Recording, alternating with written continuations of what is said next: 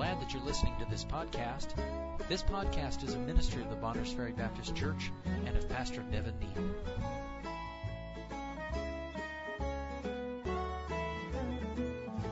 Stand if you would, and we'll read these first 7 verses. Revelation chapter 2, beginning in verse 1. Unto the angel of the church of Ephesus write, These things saith he that holdeth the 7 stars in his right hand, who walketh in the midst of the 7 golden candlesticks.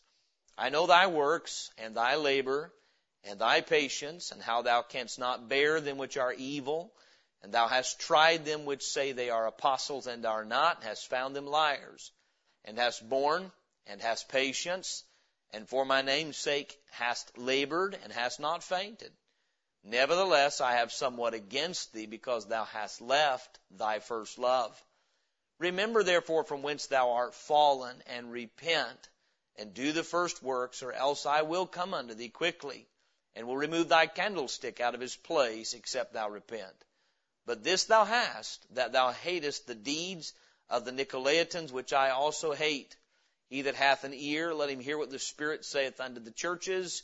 To him that overcometh will I give to eat of the tree of life, which is in the midst of the paradise of God. Thank you. You may be seated. There's a wealth of information. It's the Word of God. So there's a wealth given. I do believe, and I don't believe this way the Lord's leading, there are phrases we could take. For instance, He commends them for not fainting. We could preach an entire message tonight on not fainting, not being weary and well-doing and not fainting. We'll touch on that. But tonight we just want to stay focused on this church and its needs. I do want to remind us of how the Lord's communicating with His churches. All 7 of the churches, He communicates the same way. I would ask you this. Who's giving the message to the church? The Lord Jesus Christ, an angel, the Apostle John, or an epistle? What was that? Amen. All the above. The Lord Jesus Christ signified it to John by His angel. John was told to write it in the book and told to give that book to the churches. Now, I don't see that God's communicating any differently today. You say, does Bonners Ferry Baptist Church have an angel? I would say on the pattern of Scripture, yes. We don't need modern-day apostles. We have the record of Scripture. In fact, that's insinuated at the end when the Lord Jesus says, He that hath an ear, let him hear what the Spirit saith unto not just one church, but to the churches. Meaning, there's a message in this. If you have an ear to hear, there's a message for you tonight. One of the things we see here is the Holy Spirit of God taking the same epistle, I think we mentioned this last week, but making particular application to each particular church. And then by the end of each one of these, he that hath an ear, that's to the individual. The Holy Spirit of God works and communicates and ministers to His people through the local church institution, but then He makes personal application. We'll see that throughout. It's wise of us to learn how God communicates with us. That way, we don't fall into the trap of, well, that couldn't be God. How many times have we knocked on someone's door, carrying the gospel in our hand and in our mouth, and someone acts like, well, if God would speak to me, I would listen. And you want to go, duh, bells and whistles, a stranger just walked up on your door with a Bible in his hand, and what are you looking for? Are you looking for lightning from heaven? Or maybe you hand somebody a gospel tract. That's not the way God works. But, the Lord uses common everyday people to do the miraculous work. And so we would be wise to learn and discern how God does speak to His people and how He communicates so that we can be attentive to Him and hear when He speaks to us. So let's begin here tonight as far as our outline is concerned in verse 1 as to how the Lord presents Himself to the church at Ephesus. He reminds them that He's given this to the angel, but He reminds them who the message is ultimately from. He says, unto the angel of the church of Ephesus write, These things saith He. Meaning the person that's speaking to you, it's signified by this angel, but the person that's speaking to you is your head, Jesus Christ. These things saith He that holdeth the 7 stars in His right hand, who walketh in the midst of the 7 golden candlesticks. He is reminding the church of Ephesus who He is. Now, this ties back into chapter 1, where He talks about holding those 7 stars, which are the 7 angels of the 7 churches, in His right hand. With that in mind, I want to go ahead and go back to Hebrews chapter 1, just to remind us of the Lord Jesus' relationship to the angels. How many of us understand, for instance, that the LDS religion would teach that Jesus is at par with the angels, in that He and Lucifer are supposed to be brothers. That is what the LDS religion teaches. The Lord Jesus is not at par with the angels. He and Satan do not have equal power. The Lord Jesus Christ created Lucifer. He is his creator. We must remember that. Now, if we're going to be part of a church, it is good for us to remember where Christ is in regard to authority. There's none higher than Jesus Christ save God the Father, and that's because of the order of the Godhead. All things have been placed under his feet. And again, we touched on this last week, but Hebrews chapter 1, verse 1, God, who at sundry times and in divers manners spake in time past unto the fathers by the prophets, hath in these last days spoken unto us by his Son, whom he hath appointed heir of all things, by whom also he made the worlds, who, being the brightness of his glory and the express image, I've underlined that in my Bible, the express image of his person, meaning Jesus Christ is the full and complete and only image of God. God in human form is who Jesus Christ is. God in the flesh, the express image of his person. Another way of putting it, Colossians says he's the fullness of the Godhead bodily. All right, it says, and upholding all things by the word of his power, when he had by himself purged our sins, sat down on the right hand of the majesty on high, verse 4, being made so much better than the angels, as he hath by inheritance obtained a more excellent name than they. For unto which of the angels said he at any time, Thou art my son, this day have I begotten thee, and again I will be to him a father, and he shall be to me a son. And again, when he bringeth in the first begotten into the world, meaning he already existed, when he bringeth in the first begotten into the world, he saith, and let all the angels of God worship him, which is what they did at his birth, and it's what they did at his resurrection. Amen? Verse 7, and of the angels he saith, who maketh his angels spirits and his ministers a flame of fire? But unto the Son he saith, Thy throne, O God, is forever and ever. A scepter of righteousness is the scepter of thy kingdom. If you ask someone that's part of a cult, is Jesus God? They'll say something like, well, he's the Son of God. Well, right here, God the Father called God the Son, capital G, God, meaning we are one in authority. Amen? And that's what the Lord Jesus is reminding the church of Ephesus of here in Revelation chapter 1. May I say, I have no doubt that in 21st century America, we need reminded tonight of the authority and headship of Jesus Christ. He is not, I thank God that God became a man and that he's not ashamed to call us brethren. Aren't you thankful for that? That speaks of the humility of the Lord Jesus Christ. But may I say this, while God decided to descend from heaven and take on human flesh, no man is going to drag him off his throne and bring him down. Because when we do that, you know what we're doing? We're trying to ascend to who he is. And false religion always belittles the person of Jesus Christ, brings Jesus down below the level he is. He reminds the church at Ephesus, I've got the angels in my right hand, meaning they do what I tell them. The angels do what I tell them. Isn't it good to be reminded tonight that the character of Jesus Christ has not changed? We can look at a wicked world. The church is planted. The Lord Jesus prayed explicitly in John 17 to the Father, I pray not that you take them out of the world, but that you would sanctify them through your truth. Meaning, Father, I'm asking you not to remove them from the world, but to leave them in the world as an influence for me. And to purify them and purge them and separate them through your word. But I'm not asking you to remove them. So the Lord has intentionally left his church in a sin-cursed, sin-filled world.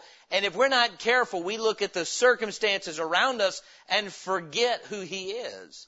Just like Peter when he's walking on the water. He stepped out of the boat believing that Jesus was the Christ and had power to give him the ability to walk on water. But the moment he began to observe the waves, what did Peter do? He sank. The same is true with the church. The moment we forget that Jesus Christ is King of Kings and Lord of Lords, that he is no longer on the cross, he is not in the tomb, he's not in a manger, he is today seated in heaven on the right hand of the Father, coming again when it is time. When we forget that, we will fail to have the victory that he has for us in a very practical way. So the Lord's reminding them, I hold the 7 stars in my right hand, and I'm the one who walk in the midst of the 7 golden candlesticks. It's a reminder to them, and whoever has an ear to hear, it's a reminder to that person that the Lord Jesus Christ is the one that every one of us is directly accountable to.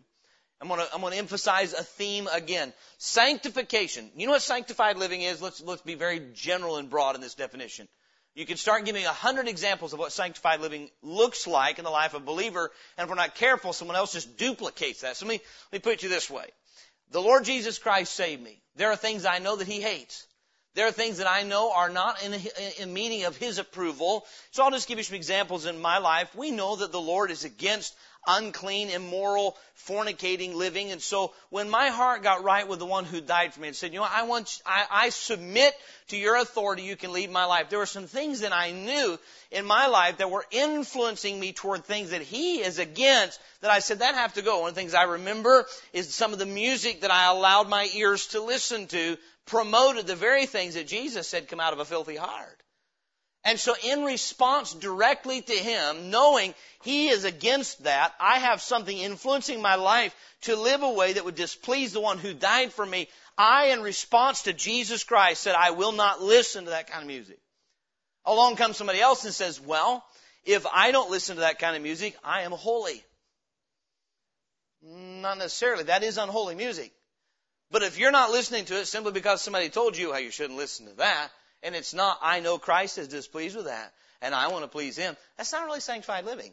Sanctified is not only separating from something, it's separating to someone. I will separate from that sinful activity because I love Him, because He loved me. Does it make sense? I'm not going to engage. I'm not going to use my tongue to speak those words, not because that will make me righteous, but because Christ has saved me and made me righteous. I don't want words that are displeasing to His ears coming off of my tongue.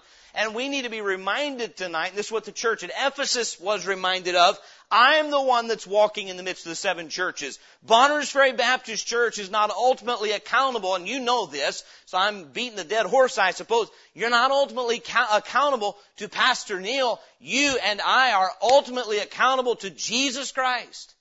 This is His church, and He's the one walking in the midst of every church. That's why we believe that each church individually is directly accountable to Jesus Christ.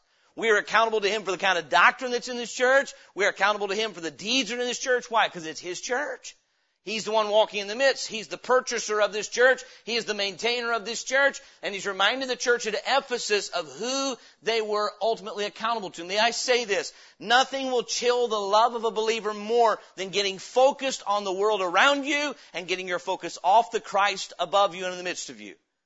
When you and I get focused on people, you will soon stop serving Christ. You might be able to maintain the mechanics and the motions of a Christian life, but you will not and cannot maintain a heart for Jesus Christ if you and I get focused on people. I hope you hear that tonight. Some of the best advice you'll ever get from anybody else that's trying to help you serve Jesus Christ. We cannot focus on people, including people who know the Lord and love Him and serve Him. We must keep our focus on Him. When Peter says, Lord, what about John? What did Jesus say to Peter?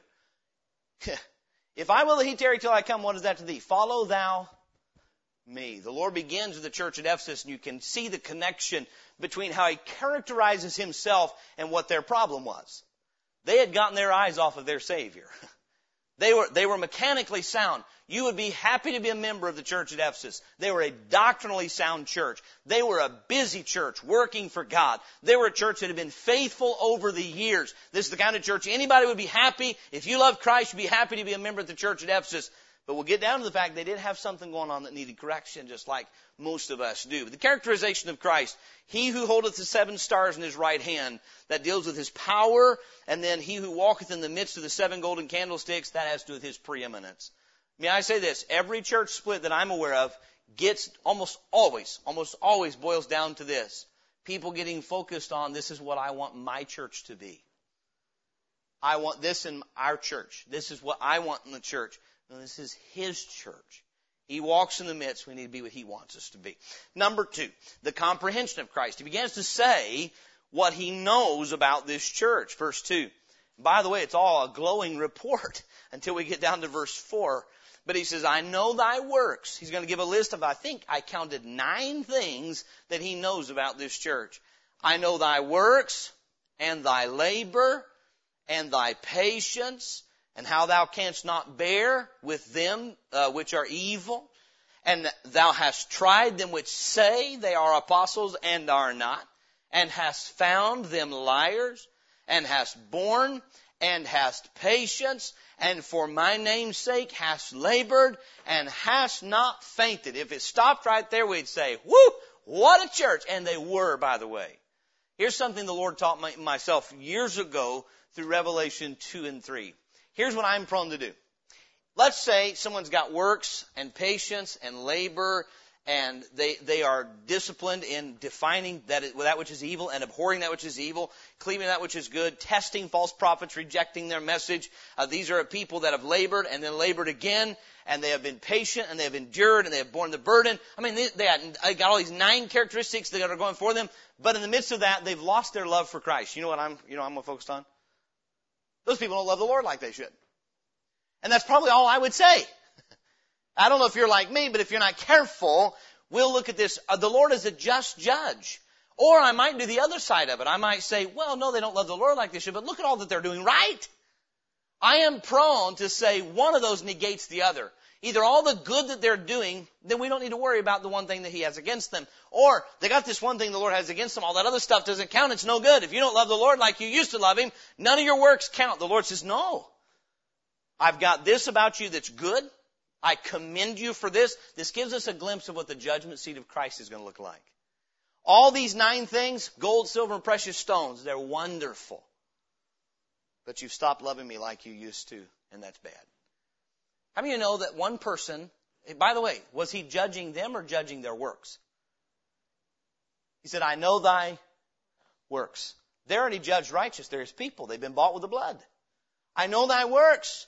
May I say this? The Lord can look up and down you and I and say, you know what, Nevin, this is wonderful. You're doing this, and I am so pleased with that work that you're doing. I know you serve and you're laboring for my name's sake, and I know this, but you know, while all this is right and good, at the same time, you've got something that's not right. Is it possible for one person to have right and wrong in their life at the same time? And the Lord is a righteous judge. He won't ignore the wrong because of the right, and He won't ignore the right because of the wrong. He can say both. This is all right, and this is wrong, and I'm going to address both of those things. And He starts by commending them for a number of things. He speaks of their deeds, first of all, in Revelation 2:2. He said, I know thy works. I find it interesting. He uses works repeatedly. By the way, there are those today. It's very interesting to me. There's a popular crowd, and it's almost like good works aren't good. You know, it's like if you preach on doing good works, well, you're immediately preaching some kind of legalism. Legalism is teaching that good works make you righteous. But friend, let's be reminded tonight, and I know this is old hat to you, but we are saved unto good works. The Lord Jesus does want us to work for Him. He saved us. He called us into His yoke. That's an implement of labor. But we labor not for salvation. We labor from the assurance of it. Because I know what He's done for me. So the Lord, the first thing He says is, I know thy works. Remember, that's what's going to be judged at the judgment seat. If you're saved, you've already been judged righteous under the blood of Jesus Christ. But our works will be judged, whether they be good or whether they be bad. So He says, I know thy works. That word work there simply means to toil, to do something, exerting energy to accomplish a purpose. In Hebrews chapter 6, verse 10, the author of Hebrews commends the Hebrew believers who had some problems. But he says this in Hebrews 6:10, for God is not unrighteous to forget your work and labor of love, which ye have showed toward His name, and that ye have ministered to the saints and do minister. Verse 11, we desire that every one of you do show the same diligence to the full assurance of hope unto the end, that you be not slothful, but followers of them who through faith and patience inherit the promises. There are those who have so got a hold of the fact, or have so emphasized the fact that salvation is not by works, that they discourage Christians from working. That's not good. The Lord says, when you work for me, I notice it, I take note of it, I won't forget it, I am pleased with your work. He said, I know thy works. By the way, there's another reminder there. What if nobody else knows your works? What if you're laboring every day, much in prayer, and you say, you know what?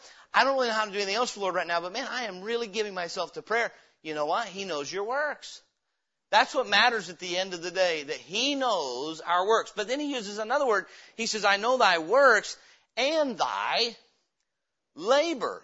If you had a grammar teacher, she might dock you here for being redundant. But it's not redundancy. I mean, it's no different words mean different things. I'm no English teacher by far, but look up the definition. They're not the same word. Not in English and not in Greek. Labor has the idea of toiling to the point of pain. Almost like a woman in labor. It's one thing to put your hand to the plow. It's another to keep your hand on the plow when you got blisters. Work is doing a deed. Labor is the combination of many works over a period of time. It's continual. It's the aggregate of your works, if you would, that have caused you, they've cost you pain. It's toil to the point of costing you personally pain and difficulty. The Bible says of Epaphroditus in the book of Colossians that he was nigh unto death for the work of the Lord.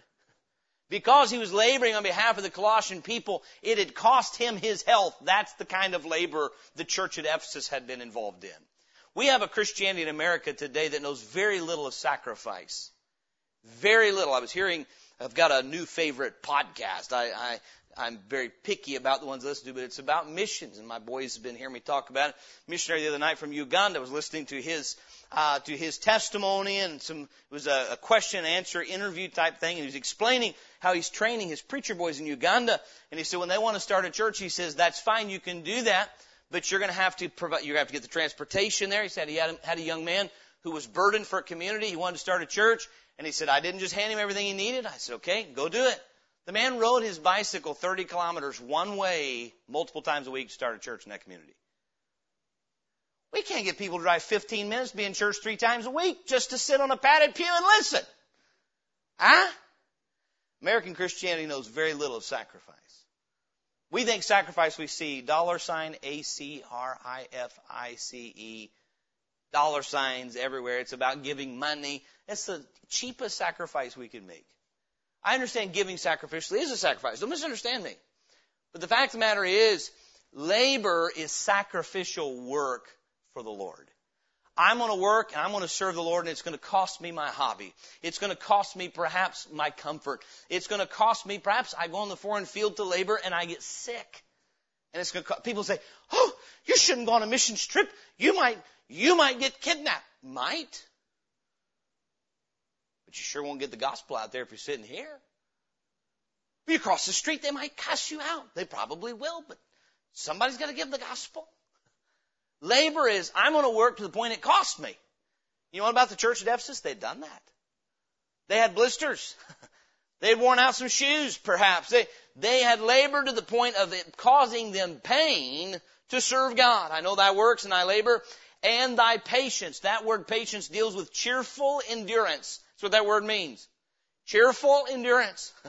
Not just endurance, enduring gladly.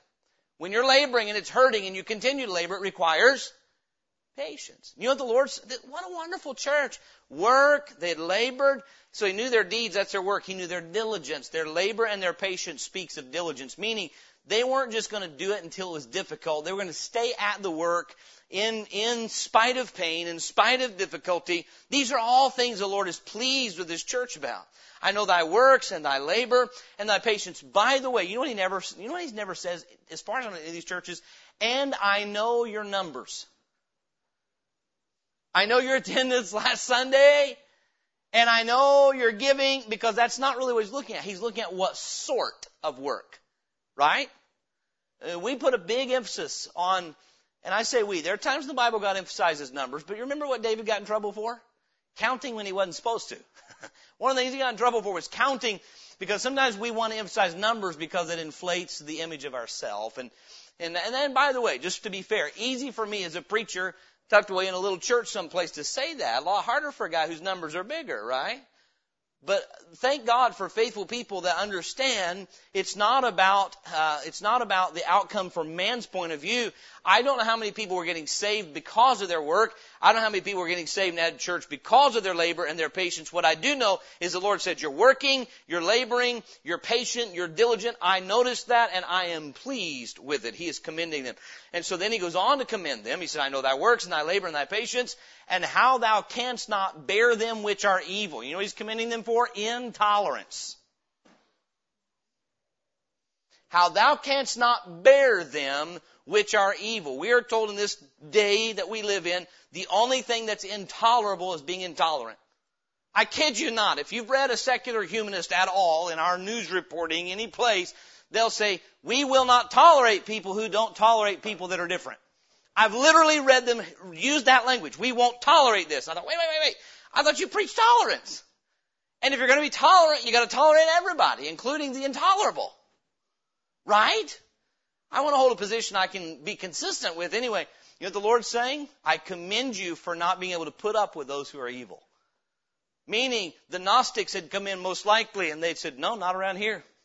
You're teaching false doctrines, destroying lives. You're not going to bring that junk here. They were not going to tolerate that which was evil. Those who wanted to spread the doctrine of Balaam, he'll rebuke that later in one of the other churches. They had the doctrine of Balaam, meaning you're teaching people to be immoral in the name of prophecy, in the name of preaching. You're preaching doctrine that promotes immorality. Not at the church at Ephesus. You're not going to be here. No, not going to happen. It seems to me that they had taken heed to Paul's warning in Acts 20. They had taken heed to themselves and to the flock over which the Holy Ghost had made them overseers. And when the wolves showed up, they said, take a hike. I got news for you. And again, I'm going to be very careful because this can turn into callousness. But there are people that I intentionally try to get to stop coming here. Say, Pastor, be thankful. Be thankful. And don't put any names in your mind. I'm not talking about any one person in particular right now. So don't imagine anything. But there are people that have left here, and it's what needed to happen because they were spreading false doctrine. Because they're going to devour God's people. And so we need as a church to have a mentality that says we love people, but we hate evil. Let love be without dissimulation. Abhor that which is evil. Cleave to that which is good. The church at Ephesus had done it. He said, I commend you. You're not able to bear. You will not put up with those that are evil. You're not willing to bear with them. Meaning you're not willing to partake of their sin, as Paul warned Timothy not to do in 1 Timothy 5. He said, and thou hast tried them which say they are apostles. 2 Corinthians 11 warns of false apostles who are coming as angels of light. We have a new message you've never heard. You really won't understand this if you alone read your Bible. You need me to shed light on things. You know what? You don't need anybody to shed light on your Bible. You need your Bible to shed light on people. And on yourself included, right? When somebody says, oh, I have truth that will shed light on Scripture, you've probably never heard anything like this. At which point you say, no, and I don't ever want to. You may go, right? There are false apostles who come along saying, I've got a message. I'm going to give light. You've never heard this. The church at Ephesus was able to try them. They had proven all things and held fast that which was good, as is commanded in 1 Thessalonians chapter 5. So they had tried them which say they are apostles and are not, and hast found them what? Liars. The Apostle Paul, the Lord Jesus Christ says, you have proven that there are certain people coming in telling you they're preaching the truth, and you have proven and discerned and judged them to be liars. Well done. I told you as a Christ, many people today have no idea exist. Should you ever determine that somebody is a liar? Yeah, if they're lying. If what they're preaching is not consistent with what God says, guess what they are? A liar. And so then, God commends them for proving, you got men that are preaching lies and you've proved it out with my word. Good job. Well done. He's commending them for their deeds, that's their works, their diligence, their labor and patience, their devotion. Their devotion is seen in their intolerance of evil, their proving out of those who are false, who are not truly apostles and said they were, their ability to bear burdens. Look what he says, verse 3, and hast borne and hast patience, meaning patience is not something you only demonstrated, it's something you still have.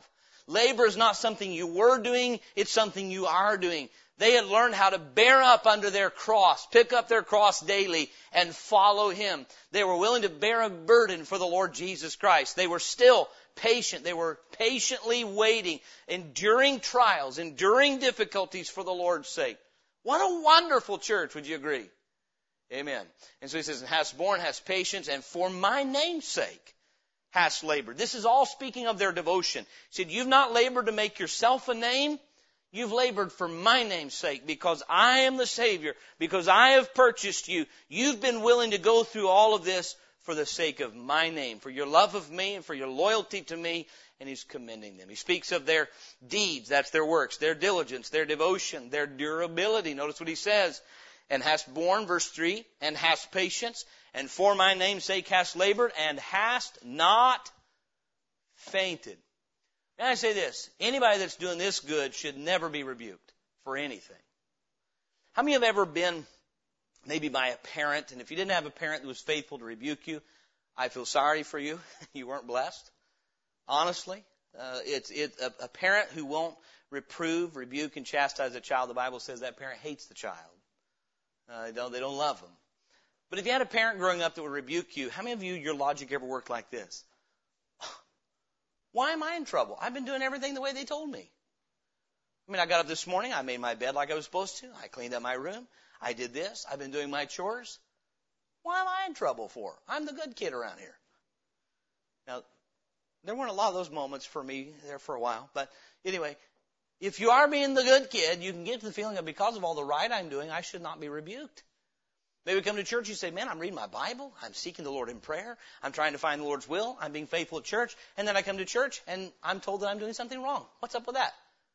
Now, I understand we should not be a bunch of naysayers as preachers who are always just telling people what they do wrong. When people do right, they should be commended. But when we do wrong, we should be reproved. Reprove, rebuke, exhort. Amen? And it's not about the preacher anyway. It's about the word of the Lord. But the fact of the matter is, the Lord commends them for all these things. Let me just give you some verses to note, by the way, before we move on to the counsel of Christ. We're still dealing with what He comprehends about them. We've seen that He comprehends and commends them for their deeds, their diligence, their devotion, their durability. Thou hast not fainted. 2 Corinthians 4, 1 and 16, Paul talks about the grace they received from the Lord to not faint. To not faint. Galatians 6, 9, you're familiar with this. Let us not be weary in well-doing, for in due season we will reap if we faint not. Hebrews chapter 12, verse 3 says, for consider him who endured such contradiction of sinners against yourself, lest you be wearied and faint in your minds. If you're going to run the race, people are going to contradict you. How many get the idea that the Ephesian church had been contradicted? Obviously, by false prophets, by people that were evil. What's going to happen is you seek to serve the Lord, there are going to be people that are going to try to stop you. They're going to try to discourage you. They're going to make fun of you. They're going to frustrate your purpose. And what can happen is the contradiction, it doesn't say just of sin. It says, who endured such contradiction of sinners. You know what sinners are? They're people. And as you seek to serve the Lord, there are going to be times that your family is going to contradict you. There are going to be times your friends and coworkers are going to contradict you. You know what contradict means?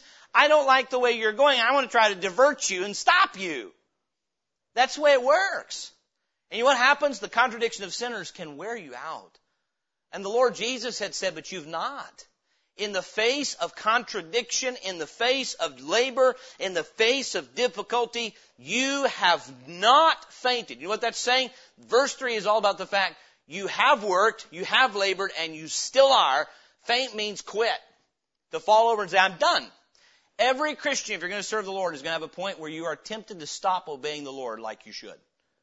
Where you're going to say, I know what the Lord wants me to do. I get an idea from His Word what He expects of me, and I am tired. I am tired of opposing sin. I am tired of sin opposing me. I'm tired of being a misfit. I am tired of difficulty. I'm tired of doing right. Doing wrong would be easier. I quit. You don't mean I quit believing that Jesus is the Christ. Not that. If you're saved, you believe that. I'm just tired of being a disciple. I'm not tired of going to heaven. I'm tired of living on earth for Christ. You know what the Ephesians had done? They said, not us. With blisters on our hands and our feet, we're going to hold to the plow and keep working. This is a faithful church. But then the Lord comes to His counsel, and it begins with disapproval. All these wonderful things He said about them, He commends them for their deeds, of their works, their diligence, their labor and their patience, their devotion, their intolerance of evil, their proving out of those who are false, and bearing the burden of faithfulness. Thou hast borne and hast labored for my name's sake, their durability, and hast not fainted. But then He says, here's my counsel, verse 4. Nevertheless, I have somewhat against thee. In the face of all these wonderful things, I got, and the word somewhat, a number of the other ones get something like this. I have a few things against thee. He doesn't say that to the church at Ephesus. So I've got somewhat against thee. There's a problem, and I'm going to address it. I've expressed my commendation of you. Now I'm going to express my disapproval of something that I see in you. Nevertheless, I have somewhat against thee, because thou hast, and I've circled it in my Bible, and if you're in the habit of marking your Bible, I'd encourage you to do the same. Thou hast left thy first love.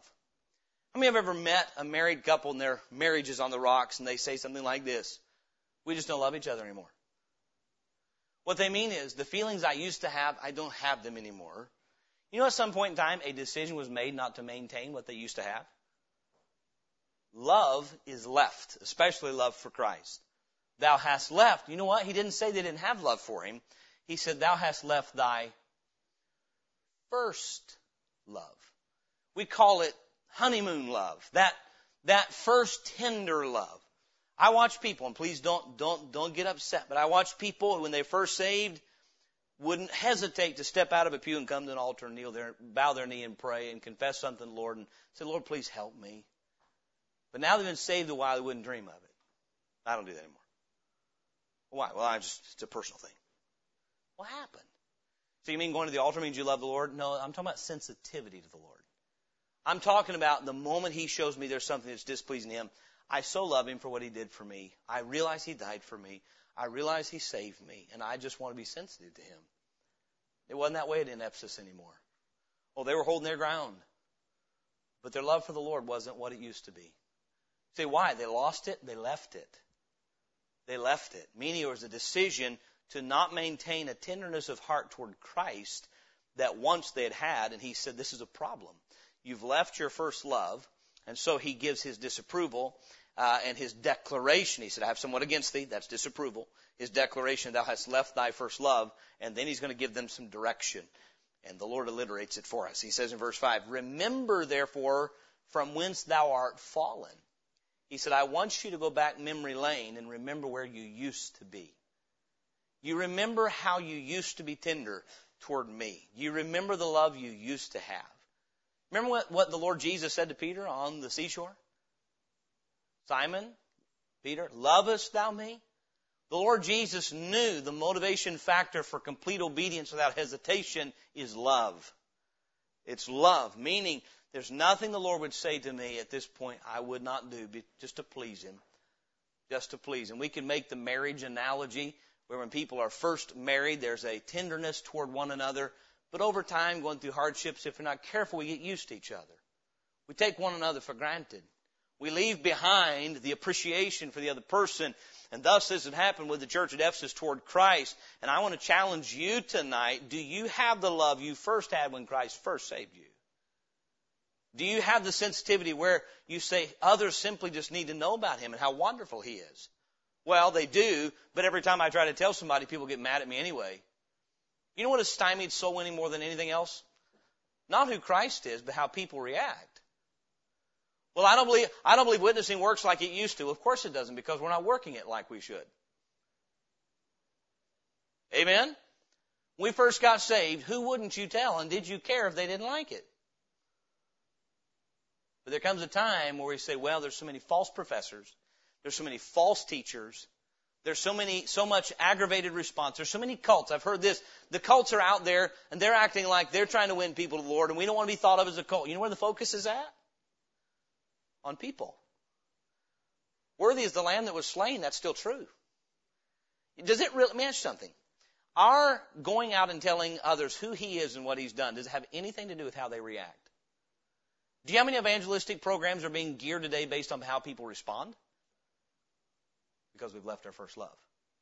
Our first love said, I'll tell because of who He is, not because of who they are. And I say this, evangelism will cease when our focus simply is souls. We need to love souls, but we do this first because we love Him. Amen? So we use evangelism. How about our prayer life? Was there a time we say, you know what, I've missed 3 days of prayer? You know, there's a first love that says, I've got to speak of the Lord. I must have Him speak to me. I need His strength. I need His help. What happened is that first love had been left, and the Lord said, if you're going to have it back, you've got to remember you're not now where you used to be. The first step in getting help is acknowledging, I have got something wrong. So what He says is, I want you to use the gift of remembrance that I've given you. Go back and ask yourself, do you appreciate me like you used to? Or have we just gotten used to being saved? Have we gotten used to the message of salvation? Have we gotten used to the fact that we are secure in Christ Jesus? Have we gotten used to the fact that if it weren't for His nail-scarred hands and if it weren't for His suffering in our place, we would still be hell-bound sinners? May I say something tonight? We must stir up the gift that's in us. So Paul said that to Timothy in the case of ministry. Of course he did. There was a gift, and Paul said, you can't let that thing lie dormant. It's good for us. You know what? If you want to stir a marriage relationship, remember what it was like when you first loved each other. Remember how you were not okay with saying the unkind words you now say. And ask yourself, who changed here? What happened here? Remember when we first got saved, when we first were in love with Christ like we should be, because we were so glad of what He did for us. And what Christ is saying is, you must remember me. Remember from whence you fell. Remember where you used to be and where you are today. You ought to ask, when was the last time I wept because I disappointed Him? Because I displeased Him? When was the last time it sorrowed me that the Lord would be displeased with me? When was the last time a message was preached and because the word of Christ was communicated through that message, my heart was moved to make a change for Him because I love Him. And so then he said, remember from whence thou art fallen. Then what does he say? And repent. Meaning you got to change the way you think. Repentance is ultimately changing the way we think to be in agreement with God. This is why repentance and faith are inseparable. If the Lord Jesus said, you've left your first love, do you think the Ephesians thought they had left their first love?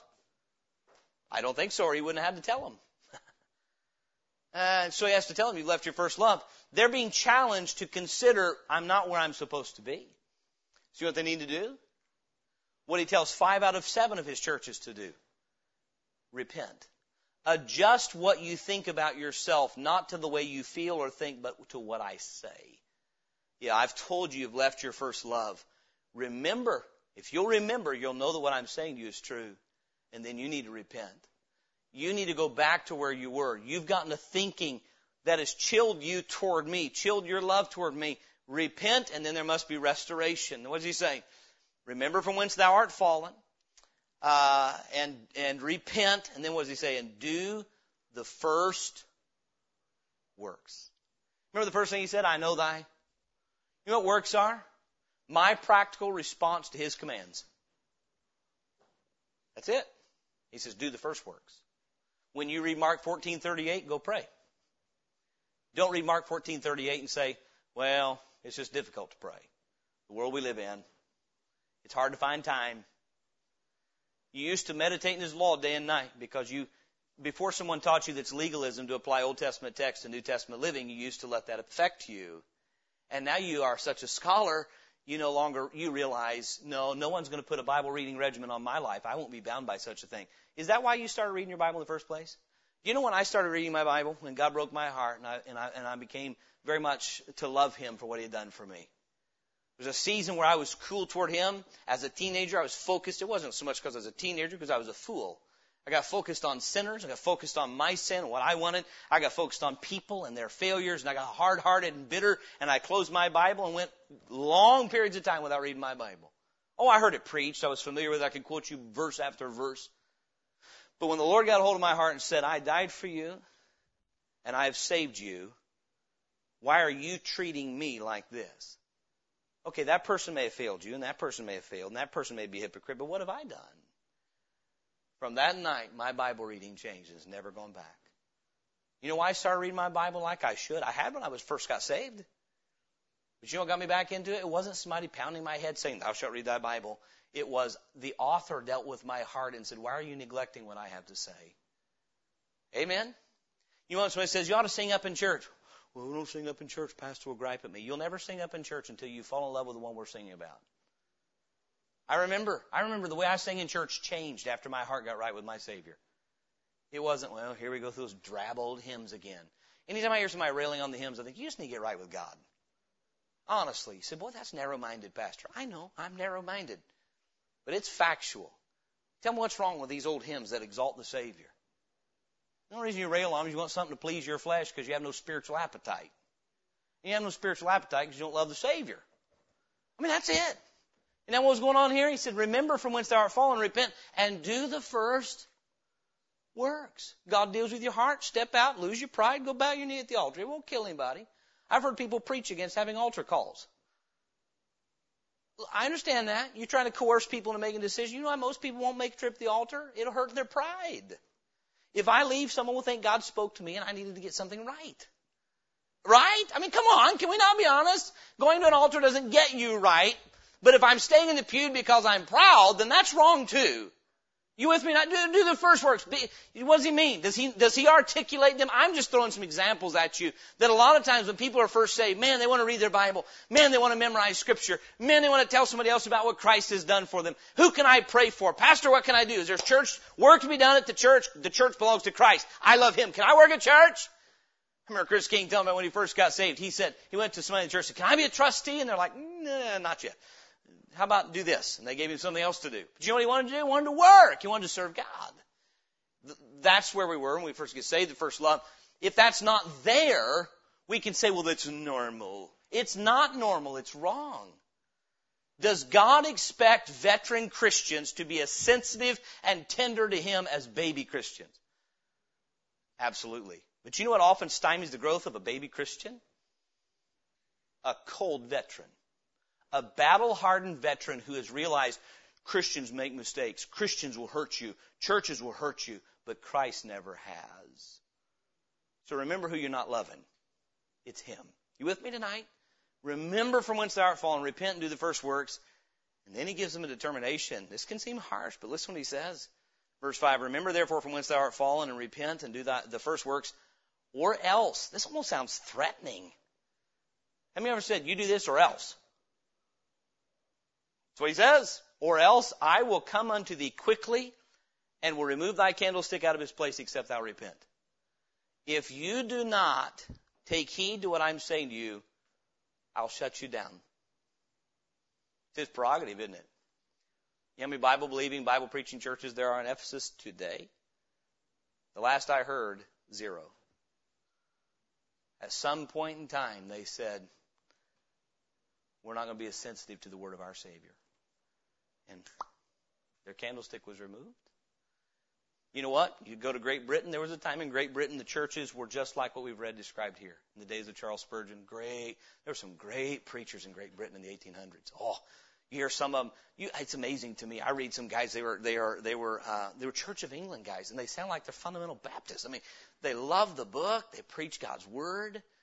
Man, you could walk into many a church in 19th century Great Britain and hear the Word of God thundered. Today, you're hard-pressed to find a place where it's even allowed. You know what happened? You hear me well. You know what's going on in America right now? God's taking candlesticks away. You know why? Because we're so focused on people, on the culture, on ourselves, and we've left our first love. And I know that's not true in every church, but it's a warning to every church. No doubt it's a warning to every individual. He says, I will come and remove thy candlestick unless you repent. And so then, how long? He said, how long did He give them? I don't know. You can study history. We can see that's up to Him. He's long-suffering. He's patient. But He's warning them, I will remove. Wouldn't it be a sad day after the great work that God's done in Bonners Ferry to plant a candlestick here for someone to say, man, I live in Boundary County, but I can't find anywhere that I can hear God's word taught and preached and help me serve Christ because the church got shut down? Wouldn't it be a sad thing? You know really whose hands that is in? Us. Are we going to love our Savior like we should? And then finally, His consolation. He goes back to commending them again. Just this one thing. I have somewhat against thee. Verse 6. Here's His consolation, verses 6 and 7. We're almost done. But this thou hast. He said, you got this. I'm going to give you one more commendation before I'm done here.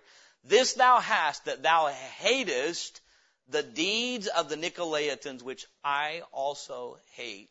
He'll mention the Nicolaitans again in another church. Later, he'll mention the doctrine of the Nicolaitans. How many of us know that doctrine and deeds, they go together? What I believe determines what I do or will not do. And so here he says, here's something else I got that's in your favor. You hate something. Oh! The Lord did not know what boundaries He was stepping out of all those thousands of years ago when He had this pen. You don't hate anything. The only thing you hate is people who are clear in judgment and discernment and hate and judge. And then you hate them, and that's okay. I mean, Jesus didn't say, this thou hast, that thou hatest the Nicolaitans. No, that's not what he said. This thou hast, that thou hatest the deeds of the Nicolaitans, which I also hate. When the Nicolaitans rolled into town and started their work, you know what Jesus Christ said? I hate that. You know, there's some behavior in churches we ought to hate. There are people who move into a church. The best we can do with the word Nicolaitans is break it down according to what it means. And it means, so the first part of this word, Nikolai, means to overcome. To overcome. And so in essence, Nicolaitan means overcoming the people. To overcome the people. It's very interesting. He says, this thou hast, thou hatest the deeds of the Nicolaitans, which I also hate. He that hath an ear to hear, let him hear what the Spirit saith unto the churches, to him that overcometh. Meaning, I hate the deeds of those that are coming in and overcoming you. They're conquering you. There are people whose aim is to overcome God's people. They are disobeying 1 Peter chapter 5 when God told the elders that are among them, be an ensample to the flock, but you're not to be lords over God's heritage. May I say this very expressly from the Scripture, whether a teacher in the church or a pastor in the church or even a deacon, if you're holding a position of service, it is never the job to figure out how to position yourself to conquer people and make them do what you want.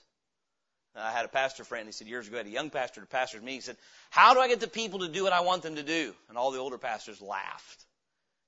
That's not your job. Your job is to teach them to do what the Lord wants them to do. It's not your job to control people's lives. It's your job to lead them, to let the Lord control their lives. To show them that the Lord is worthy, to teach them how to trust and follow and obey Him. But there are people who are control personalities. And by the way, every person has the temptation to want to control other people's lives. Well, not me. Well, yes, you, me, all of us. And we use different means to do it. It's called manipulation. I want something out of you, and I'll figure out how to leverage things to get from you what I want to make my life better. But here's what the Nicolaitans apparently did. They came in and taught in a way where they took over people's lives. If you look at how Catholicism functions today, you can find its roots in Nicolaitanism. It's where you had the clergy and the laity, as you would understand, separating the laity being the people. Nicolaitans overcoming the people. You know what? The way that Christ overcomes you is through your willing surrender to Him. Amen? And our victory is in submission to Him. But there were those who came in and saw the church as a political agency. We watched in the Southeast Freemasonry, and those who were part of it would come in and they would take control of a church. They would control the people. They would use the church as a vehicle for their own ends and means and purposes to promote them in the community, to promote their agenda in the community, to use the monies of the churches to promote their programs, their agendas. They would conquer these churches. I remember one of the churches my dad pastored, a pastor took over that, and he understood the devilish nature of Freemasonry, preached on it. In 1 week, he had 13 families leave the church, all Masons. And they went and started another church, and years later they were having fistfights on their front porch. I kid you not. Now, I thank God that church got freed from that. But this is the kind of thing the Lord's dealing with. He said, you hate the deeds of the Nicolaitans, those who would come in and lord over God's heritage. We see it even today. Many times fellowships are formed so strong personalities can control churches, control people, and set up earthly institutions and organizations for the glory of men, not the glory of God. And so then the Lord praises them in verse 6 for the fact they hated the deeds of the Nicolaitans. He said, you see what the Nicolaitans are doing? You hate that, I hate that, we're on the same page. Verse 7, he that hath an ear, and by the way, that's going to be repeated over and over. The Lord Jesus said it in His ministry on earth. You know what He's saying? If you've got an ear that can hear. Now, why would He say that? This is a key phrase in our Bible we need to pay attention to. Brady and I were having a conversation this week, just briefly, about the Bible. And I said, I'm convinced, as much as I'm standing here, that the only way you're going to get the message of the Bible is if you approach it with a truly submitted heart and will. Otherwise, you know why there's so much confusion over what the Bible means today? People act like, there's Christians act like the only thing you can know for sure is how to be saved. Outside of that, everybody's confused because it's just, it's not clear. No. The Bible says that knowledge is easy to him that understandeth. Jesus said, if any man will do His will, he shall know of the doctrine, whether I speak of myself or be of God. And so how we approach the Bible, the condition of the heart determines the nature of the ear. The Lord Jesus says, he that hath an ear, let him hear what the Spirit saith unto the churches. Meaning, listen closely to the Holy Spirit. And there's a message for you here. To him that overcometh, here's his promise. To him that overcometh will I give to eat of the tree of life, which is in the midst of the paradise of God. You remember what happened in the Garden of Eden? Eve and Adam were overcome. They were overcome by believing a lie rather than believing the truth. The opposite is true here. The Lord Jesus says, when you'll believe my word, you're an overcomer. And when you overcome, instead of losing access to the tree of life, what Adam lost for you in the garden, I give you access to through faith in me. Right?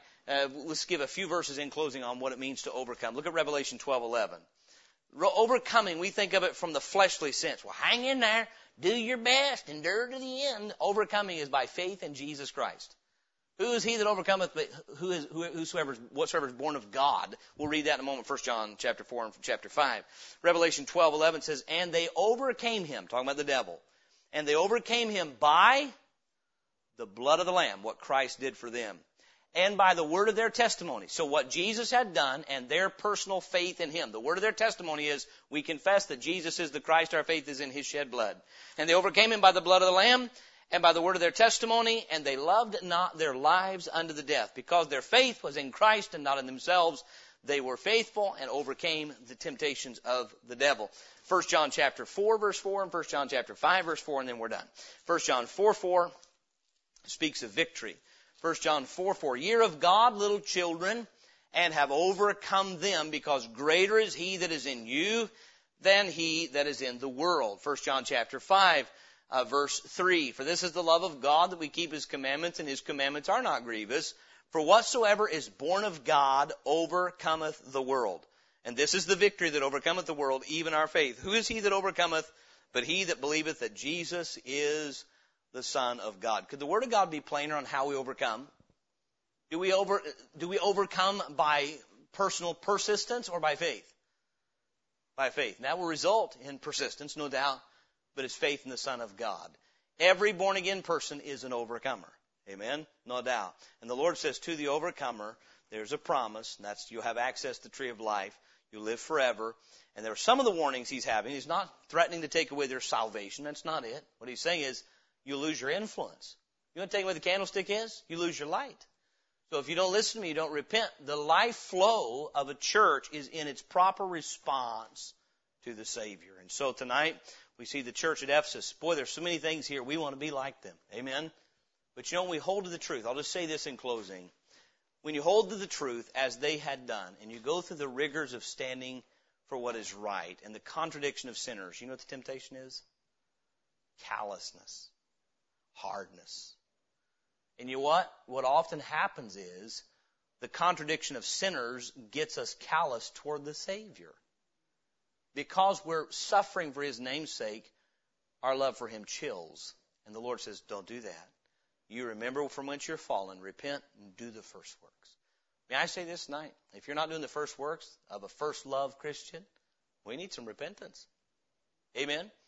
If we are, keep that first love kindled. He's worthy of that. Amen.